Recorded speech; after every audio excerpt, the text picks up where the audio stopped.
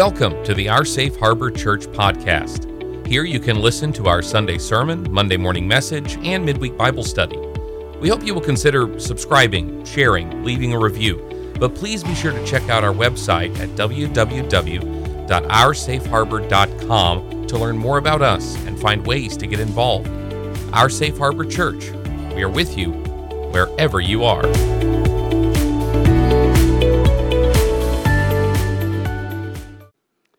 Well, hello, church. What a brutal passage, especially after we've had kind and happy people up here. I know when I go around visiting house churches, every so often, like you, Kirksville, Missouri, you say, we love it when Al May gets up because we never know what's going to happen. Neither do we, frankly, but that's one of the reasons we love him. He's one of us. He's one of and one of you. So that it's brilliant. And Caleb, it's so good to see you here. Please look up Flint Global and make sure that you, that was a fail on our part. We should have had that link in the newsletter. We'll put the link in the newsletter this next week and make sure that people can find you, find what you do. His work is one of the works that you are supporting when you send your money here, because we don't have a whole lot of things to grab it as it passes by. You know, we're not storing it up for ourselves, and therefore we're able to give. We don't have to maintain a multi-million-dollar building or a multi-million-dollar minister. So if I don't look good, that's your problem, right? You're saving money. Have you ever been in a very tense situation? Suddenly it just arose, and you know it is very dangerous when you hear the phrase, "You want to take this outside." Jesus, our King, arrived on earth, and he's now sat on this hill, a mountain to them, and he's already said some very startling things. And what you need to remember about this, we brought this up before, we tend to think that Jesus sat, said these things, and then walked away. That is not the way Jewish people at that time, or even today in most places, are going to learn. It's a give and take. There are discussions going on. You might be wondering, well, then why don't we have those written down? Well, that's because Matthew and Luke weren't really interested in what other people had to say. They were interested in recording what Jesus said. And you find out, if you compare Matthew to Luke, that when Jesus spoke, there were different things said. Therefore, the Sermon on the Mount, or the Sermon on the Flat Place in Luke, differed because the crowd did. Jesus has said some very harsh things, some unsettling things as he announces the new rules for the kingdom. To have a kingdom, remember, you've got to have a king, you've got to have people, you've got to have a territory, and you have to have a law. This is his law. This Sermon on the Mount is his law. And last week, we looked very briefly at Matthew chapter 5, verses 21, 22, when it talks about, you've heard it said, you shall not murder. I tell you that if you hate your brother, you've already murdered in the heart. What did he do? He took the law about murder and he moved it inside. Today, we're going to take a look at other passages where Jesus says, you want to take this inside? Because it has to go inside before it goes outside. And the fact is, it has to go inside a lot and outside and inside and outside. Cleansing is not a one and done thing. Characterological transformation is not a one and done thing. You can't say, right, well, I've struggled, for example, with depression all my life, but then I read this article online and I'm fine now. It's not the way this works. You're probably going to continue to struggle, so you just need to learn how we struggle with depression. By the way, some of God's favorite people were depressed. It's not a sin to be depressed. Sometimes it's just a sign you're paying attention. And therefore, how do we cope? We move things inside, and that helps us behave in a certain way outside, and that cycle continues. By the way, it's far easier to obey outside than inside. Everybody where I live now in Middle Tennessee knows this, although they may not admit it. Many of you are overseas, many of you are in other cultures, so let me just explain. If you come to Middle Tennessee, or I am told much of the South, and somebody says, bless your heart, the outside seems to be very kind. It is not. Bless your heart is a Southern way of saying you idiot. And now that I've told you this, many of you are aghast, and you're going to come back down and find people and correct them. But it's easier to be a Christian outside than it is inside. Jesus is looking for inner transformation, which will result in a transformed life, a transformed culture, a transformed community. And for that to happen, we have to hold our insides as accountable as our outsides. And sadly, most of us were raised in churches where the outside was the only thing graded. You had to do the outside certain ways. And the outside had to be done reading the right version of the Bible, and you had to agree to these sets of things that were outside. Now, sometimes they would make you sign something that said, but inside you believe these. But we all know that what are church fights about? The outside, worship, music, who the minister is, how you're organized. Why are there denominations? Once again, outside stuff. We think God wants this, you think God wants that. I remember coming to America and being around people that came to us and said, well, you guys are restored in the New Testament church. Do you guys do foot washing? And my dad said no, which relieved me no end. I was just thinking, oh, no, I don't think I want to be involved in this a bit. But why not? Well, because people, they collect what they want to be outside and call that Christianity. Jesus says no. There are rules about how we think about other people. In Matthew 5:23 through 26, we mentioned it briefly last week. And in Jesus' kingdom, it's always your turn. It's always your move. If somebody has offended you, it is your move to go to them. If you have offended somebody, it is your move to go to them. There's never a time of, well, I did my bit.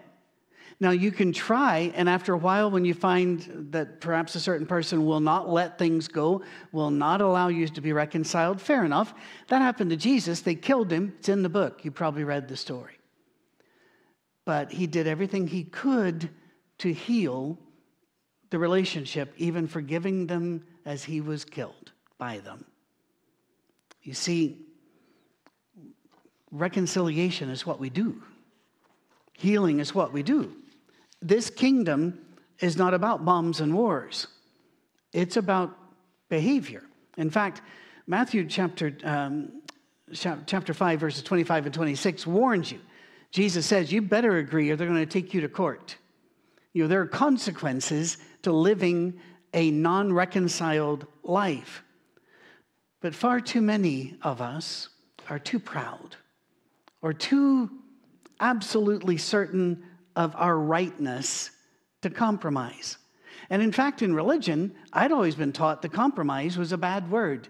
And then I read Scripture, where Jesus tells a parable about a steward that wasn't doing his job well. And the guy says, listen, I've seen the books, you're in trouble. Steward goes out and starts negotiating and compromising all over. And what does the master say? He said, smart, good idea. Well done. Compromise was actually pushed. I mean, this is why God says, come, let us reason together, instead of shut up and do what I told you. He works with us. This is why he told Moses when the people were in rebellion, we're going to try this, and if that doesn't work, we're going to try this, and if that doesn't work, we're going to try that. It's amazing how many people have never picked that up in Scripture, that he didn't come thundering in and said, my way or done. Instead, he goes, I'll work with you. Like with Abraham over the cities on the plains. Abraham said that you want to destroy them all, but what if we found this number? And Abraham negotiates with God, and God negotiates back. But too many of us think compromise is wrong, so we draw our lines and we yell at people. We yell at employees. We yell at our neighbors. We insist it's our way or there is no other way. This week, I was in a grocery store and supermercado, a supermarché. I was in a big one here in our area. And as in most now in America, you not only shop there, you work there, because you have to check yourself out and you have to bag your own things. Now, this is not new to our friends in Europe and other places that have to take their own bags to the market all the time, but this is new for us. And I had some things that were a little heavy to lift out the cart, but I was game to try it. And there's a lady there who's about my age, and we visit. I won't say her name because I didn't ask permission, but she's super friendly, and I always check on how she's doing. And she goes, "You don't have to lift that. You can use the gun to shoot it," which I don't know why she would say that in America, but there's this thing. It's a light thing that reflects off a code. And so she grabbed it, and it didn't work. It did an error. So she kept trying, and she was getting a bit nervous. And I looked at her and I said, "You didn't design the equipment. You didn't set up the rules. It's okay." And it's amazing the responses you get. You think, well, she said, "You'd be surprised how many people yell at us." I said, "No, I wouldn't be." I've gone to airports where people abuse the person behind the desk when they didn't cause the weather. They didn't ask the pilot not to show up. They didn't break the plane. But they are the one getting the abuse. People, Jesus says, move inside, work on yourself, come out ready to compromise. Come out ready to work with them. He warns there are consequences if you don't do this. And it's not just about you and going to court. It's about giving Christians and the church a bad reputation. We don't want to do that. You cannot transform your community if you are not transformed, and if you do not behave in a transformed manner. By the way, he's reminding us here that even though we're in his kingdom, we are not yet in heaven. We are in some senses, Hebrews 12 sense, but our bodily is not there. And therefore, we're going to deal with injustice. When that happens, we should do everything we can to bring justice. But when we can't, we should not be surprised when we are treated unjustly by this world. We know that God will treat us with mercy, justice, but tempered greatly by mercy. By the way, that's one of the reasons our whole system in America is based on compromise when it comes to crime. Well over 90% of all crimes are pled down. That means away from the original charge, way down. Why? Because if you don't, there's no time to get it through the courts. It would snarl the whole system. There's a constitution in America that guarantees a speeding trial, and what that means is absolutely nothing. So and instead of sitting in a prison for 4 or 5 years, literally waiting for the first hearing to see whether you should stay there, they plead down, or they plead out, it's called. But we need to move inside again and talk about some pretty gross stuff, but we're not going to talk about it in a gross way. So you don't have to run the kids out the room. I'm just going to refer to verses 27 through 30, which were read before I got up here. It sounds incredibly strict and incredibly gross. And as a boy, I heard a couple of sermons where they went through the whole mechanics of how one might do this, and that was completely unnecessary. There's no reason to terrify people. That's not what Jesus was trying to do. He was speaking in hyperbole. That's an intentional overstatement to make a point. We speak in hyperbole all the time. See? That was one. All the time. We don't speak in hyperbole all the time. Sometimes we take breaks to snack or to do hobbies. But whenever I say, I'm hungry enough to eat a horse, nobody believes that, but they understand what that means. In France, by the way, they do eat horse meat and snails, both ends of the speed continuum. It's amazing. Anyway, or this suitcase weighs a ton. Probably not, but we know what it means. Overstatement serves a purpose. It means we're really hungry, this is really heavy, and Jesus is saying this is really serious. What is he talking about? Well, he's talking about our sexual appetites and our sexual drives. They're very strong. They're built into our DNA. There have been very, very, very few people who were completely asexual. I think of Lord Mountbatten, which may not mean much to most of you around the world. If you're in British territory, it does. Love him or hate him. Most would go with hate, but he was completely not interested. In fact, one woman threatened to write a tell-all book and was trying to blackmail him and claim that they'd had affair after affair. And he said, He actually said words I won't say, but he said, publish and best of luck. Because nobody would believe it. He was cold as he was cold, but most of us aren't that way. And sexual drives start early, and they last, for most people, throughout their life in one way or another. It's a huge part of being human. It was designed by God. I can remember once being at a major university up north when they'd asked me to do some classes and then ask if I'd hang about to do a question and answer, which I always do. I love that sort of thing. Because the questions, by the way, are pretty much all the same. And one lady got up and she said, well, Christians are against sex. And I said, no, we're not. And she goes, yes, you are. And I said, no, you're not. This went on for a while because I'm paid by the hour and I have time. After a while, she just looked at me and cocked her head a bit. And I said, I work for the guy that invented it. And there's a whole book in the Bible about it. Which, by the way, I made more new Bible readers that day than perhaps any other day in my lifetime. And they went to the Song of Solomon. And before any of you write in and say, no, the Song of Solomon is an allegory of Christ's love for the church, stop it. Just stop it. It isn't. An allegory, everything allegorized must have a strict corollary. So when he's drinking out of her belly button, what is that? What? Elder selection? What are we talking? It doesn't work. So stop it. God made us human. Channeling your sexual appetite is hard. We know that. Channeling any appetite is hard. When we lived in Scotland, I was a heavier dude there for a long time because Scottish people have bakeries on every corner. I felt it my duty to support all of them equally. Any appetite is hard to channel. Jimmy Carter, a former president of the United States, famously said in an interview in Playboy magazine that he was sure, well, they asked him, have you ever lusted in your heart? And he said he's sure that he had. People went nuts over that. One, that he would give an interview to that magazine, but most of them, how could you lust in your heart? And the other half of the country thought it was silly to be concerned about that at all. By the way, that argument's still going on. You'll find what they call the Billy Graham rule, which is very, very strict. It's not God's rule, but his rule was to never be alone in a room with a woman without his wife present. In more recent years, people call that the Mike Pence rule because a former vice president took that rule and still lives by that very strictly. Again, God did not require that at all.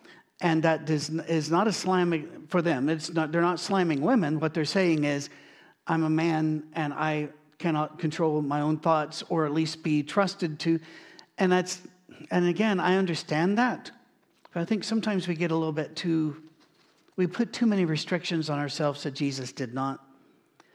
Here's the rule. Here's the fact, rather. Every man lusts in his heart. So what? In fact, I had once, when I was running a counseling practice, a woman came in and said she was hunting for a way to divorce her husband and figured adultery was the only way she could do it, and the guy just refused to have an affair with somebody. So she said, I asked him if he'd ever lusted in his heart, and her husband was a minister, so he kind of had to tell the truth, and he said, well, yes. And she goes, aha, and she thought that she came to me to get the imprimatur of saying, yes, I can now do it. And I said, no, that's not what Jesus is doing. If you're trying to read this section to make laws about marriage, divorce, and remarriage, you are taking it out of context. And a verse without a context is a pretext. You are blowing this, and you are harming individuals.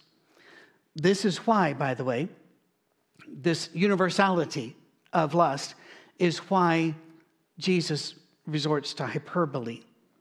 We need to take control of our inside life when and where we can. When I was little, I was told of an ancient Chinese proverb that said, you cannot stop birds from flying over your head, but you can stop them from building nests in your hair. Many years later, I would find out the Chinese didn't say that. It was Martin Luther. That's a big miss. That's a big miss, by the way. You have a Reformation German saying this. What does it mean? It means thoughts will come to your head. Bidden or unbidden, they will come to your head. But what do you do next? What do you do with them? If you take this inside and dwell upon the thought, it's not the flash of feeling that's the sin. It's the stowing away of that feeling and nurturing it, letting it grow in your head and your heart. Outside you may look clean, but inside you are growing a very dangerous garden. Have you ever been to a dangerous garden? They do have them. I've seen them in the States, I've seen them in Britain. I would assume they're elsewhere as well, where you go, everything in there is toxic. And people go there to see this strangeness. They don't go there to eat and have tea or the like. They go there to look at this. There are, it's rather like the people that say the cure for cancer could be in the rainforest. Absolutely, it could be. Sadly, the rainforest is full of plants and animals and insects that want to kill you. So it's hard just to go get something. What's your garden like inside? Paul put it a different way. He said, you're letting bitterness put down roots and then it builds castles, towers. And why is the devil able to build a tower in your head? Because you gave him the real estate. Jesus said, let's take this inside. By the way, some battles will last all your life. I never asked permission from this man before he passed, and so I never used his name. But a great leader of the church tribe of which I was a member and grew up in and was thoroughly indoctrinated in, was in his 70s. When some of the young men around me decided we needed his help and advice, he was a wise man. He was a wise man, good man. So they went to him. I just tagged along. And they said, brother, when does lust stop being a problem? And this 70-something minister thought for a while and looked at him and said, not yet. Now, first of all, our thought was, ooh, but, because all young people do. But I appreciated what he said. Later, I've watched it in nature. Old dogs still want to chase cars. When they're asleep, you can see them doing it. They just don't have the energy. But this leads into our last verse for today, passage, just 2 verses, 31, 32. The passage that has caused so much pain and hurt. And I'd like to help us return to Jesus' time so we can remove that. You've heard it said, you shall not commit adultery. But I tell you that anyone who looks at a woman lustfully has committed adultery. So what do we do now? Verse 31, 32. It has been said, anyone who divorces his wife must give her a certificate of divorce. But I tell you that anyone who divorces his wife, except for sexual immorality, makes her the victim of adultery. And anyone who marries a divorced woman commits adultery. What in the world's going on? There are people that have taken this and used modern English rules and then rules of legalese to make it to where if you're divorced for a reason other than a physical sexual act with somebody else on the part of the other partner, then you are, quote, living in adultery, something which Jesus and the apostles would have looked at each other and gone, what is that? Because adultery is an action. It is not a state, except, let's talk about this. I heard a lot of horrible ministers in my life. I heard them talk about only the innocent party can remarry. And more than one leaned into the microphone and said, and there are no innocent parties. What cruelty. By the way, it was God that gave Moses the rule that men had to give their wives a certificate of divorce so that the wives could prove they were free to remarry and free to move about without the husband. God's the one that did that. Yes, in Malachi, he talks about I hate divorce, but there he's talking about I don't want to divorce Israel. He's not talking about your marriage where there might have been domestic violence, neglect, hatred, spite, whatever might have been there. By the way, just to clear this up, we in America and in the Western world use a definition of fornication to mean sex between two people that are not married, and adultery to mean sex between two people who are married but not to each other. Those are not the definitions Jesus had. In Scripture, adultery is always, when there's a list of sins, is always listed separately from sexual sin. Fornication just means sexual sin. It covers everything. So what is adultery? Adultery means the breaking of a covenant. You made a vow, you broke it. In Jeremiah, God accuses the people of committing adultery with wood and stone because they had made idols. And he had said, don't do that. You belong to me. We are in a covenant. but they worship something else. He said, that is adultery. You broke the covenant. When Israel made a treaty with Egypt, he said, you have committed adultery with Egypt. Because God had said, you trust me, you don't trust chariots, you don't make treaties with others, and they did. So what is Jesus saying here? It is so much simpler than we have made it sound. By the way, the NIV here really tries to help explain she is the victim of adultery, but that doesn't really clean this up in our language. So let us put it this way. Don't by your selfishness or your decisions make another person suffer. Don't by your selfishness or decisions make another person suffer. If my wife and I decide, or if I decide to divorce her, she's not looking for that. She doesn't want that. I divorce her. What have I done to her? Well, there's a whole cascade of wrong that I've done to her. But one of the things I've done is I have made it impossible for her to keep her covenant to me. And now she's a covenant breaker, but it was not her decision. Some versions will say you've made her an adulteress. The word adulteress does not exist in Greek. It just doesn't. It means that you have made her break her covenant. This is why Paul in 1 Corinthians, when he talks, read chapter 7, go from there. He says that to women that if your husband will not live with you because you're a Christian, let him go. You are no longer under bondage. He was saying in the kingdom of Christ, you are not committing adultery. God understands it was not your decision. You've been deserted. You are free now. And by the way, not under bondage was a legal term used to dissolve marriages. He's saying to the Jewish men, treat your wife better. Treat people better. But he's also saying to everybody, Jew, Gentile, whoever's sucked in air, do not by your decisions make others suffer. And that would concern everything inside coming outside, wouldn't it? From the words you use, from what you say on Twitter, what you post on Instagram, how you drive, who you cut in front of, what you say when someone cuts in front of you. All of these things do not make another person suffer because of your selfishness. I told people before, to me, the greatest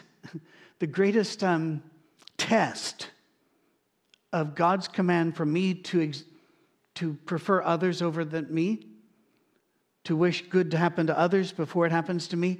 And I'm serious about this. I get tested every single time I land somewhere and go to the luggage area, and I realize everything in my heart is screaming out, me first.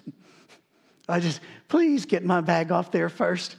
And every time I think, all right, God, thank you for the reminder. Later on, sometimes I will tell him, I got the reminder, could I have the bag now? But it shows me I still have a lot of work to do inside. This woman hadn't sinned, but she's hurt, and that's not okay with Jesus. Hurting others is not okay with Jesus. So preachers need to stop it. Christians need to stop it. We will never transform our communities for Christ until our insides and outsides are transformed by Christ. And you cannot transform the outside if the inside isn't, because it'll come across as fake, and that's how a lot of Christians come across. I know I've certainly come across that way. You know why? Because some of my life I have been a fake. Like you. I have to struggle to make sure the garden inside is not toxic. Jesus wants us to clean up. He wants us to be aware of others and the effect our decisions have on them, because we are representatives of the kingdom of Christ, our King, our Lord, our Savior, and our God. And it's time that we took that outside and inside and repeat. In this way, Christianity is rather like a shampoo bottle. I've always been fascinated by that when I was a boy. And I first read it because back in the day, let me work with the kids for a minute. Back in the day, kids, there was nothing to read in the bathroom unless you took out a printed thing in. Well, people would read bottles. They would read the back of them. And I don't know why, but that it's kind of like reading a cereal box. We used to do that too.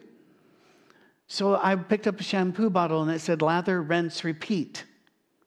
Well, that was a Mobius strip. There was no end there. What's the end game? You could say until you ran out, but that doesn't say that. It gives me no leave to ever leave the shower. I was not the easiest kid to raise. The way I put it, I was always scientifically minded, but I was raised in a literalist church, so it's their fault. I read it. I'm trying to obey now. But when it comes to Christianity, it really is a rinse and repeat. Check your inside. Check your outside. Repeat. I'm not even going to say repeat is necessary because it's always necessary. That's why I chose this song to come back to. And after a sermon, it's always a real treat to see if I can even do that. This is a song we weren't allowed to sing in my wing of our religious tribe because we would puff up our chest and say, he already is crowned. Yeah, I know. But to crown him king of our lives, that kind of is a daily decision, isn't it? Sometimes a multi-times a day decision. There are times I've looked at God and said, all right, I'm really getting the message now. Could you turn that off a bit? But no, we need to remember to crown him, crown him, crown him. And only by doing that are we really bowing before the right God and swearing allegiance to the right King.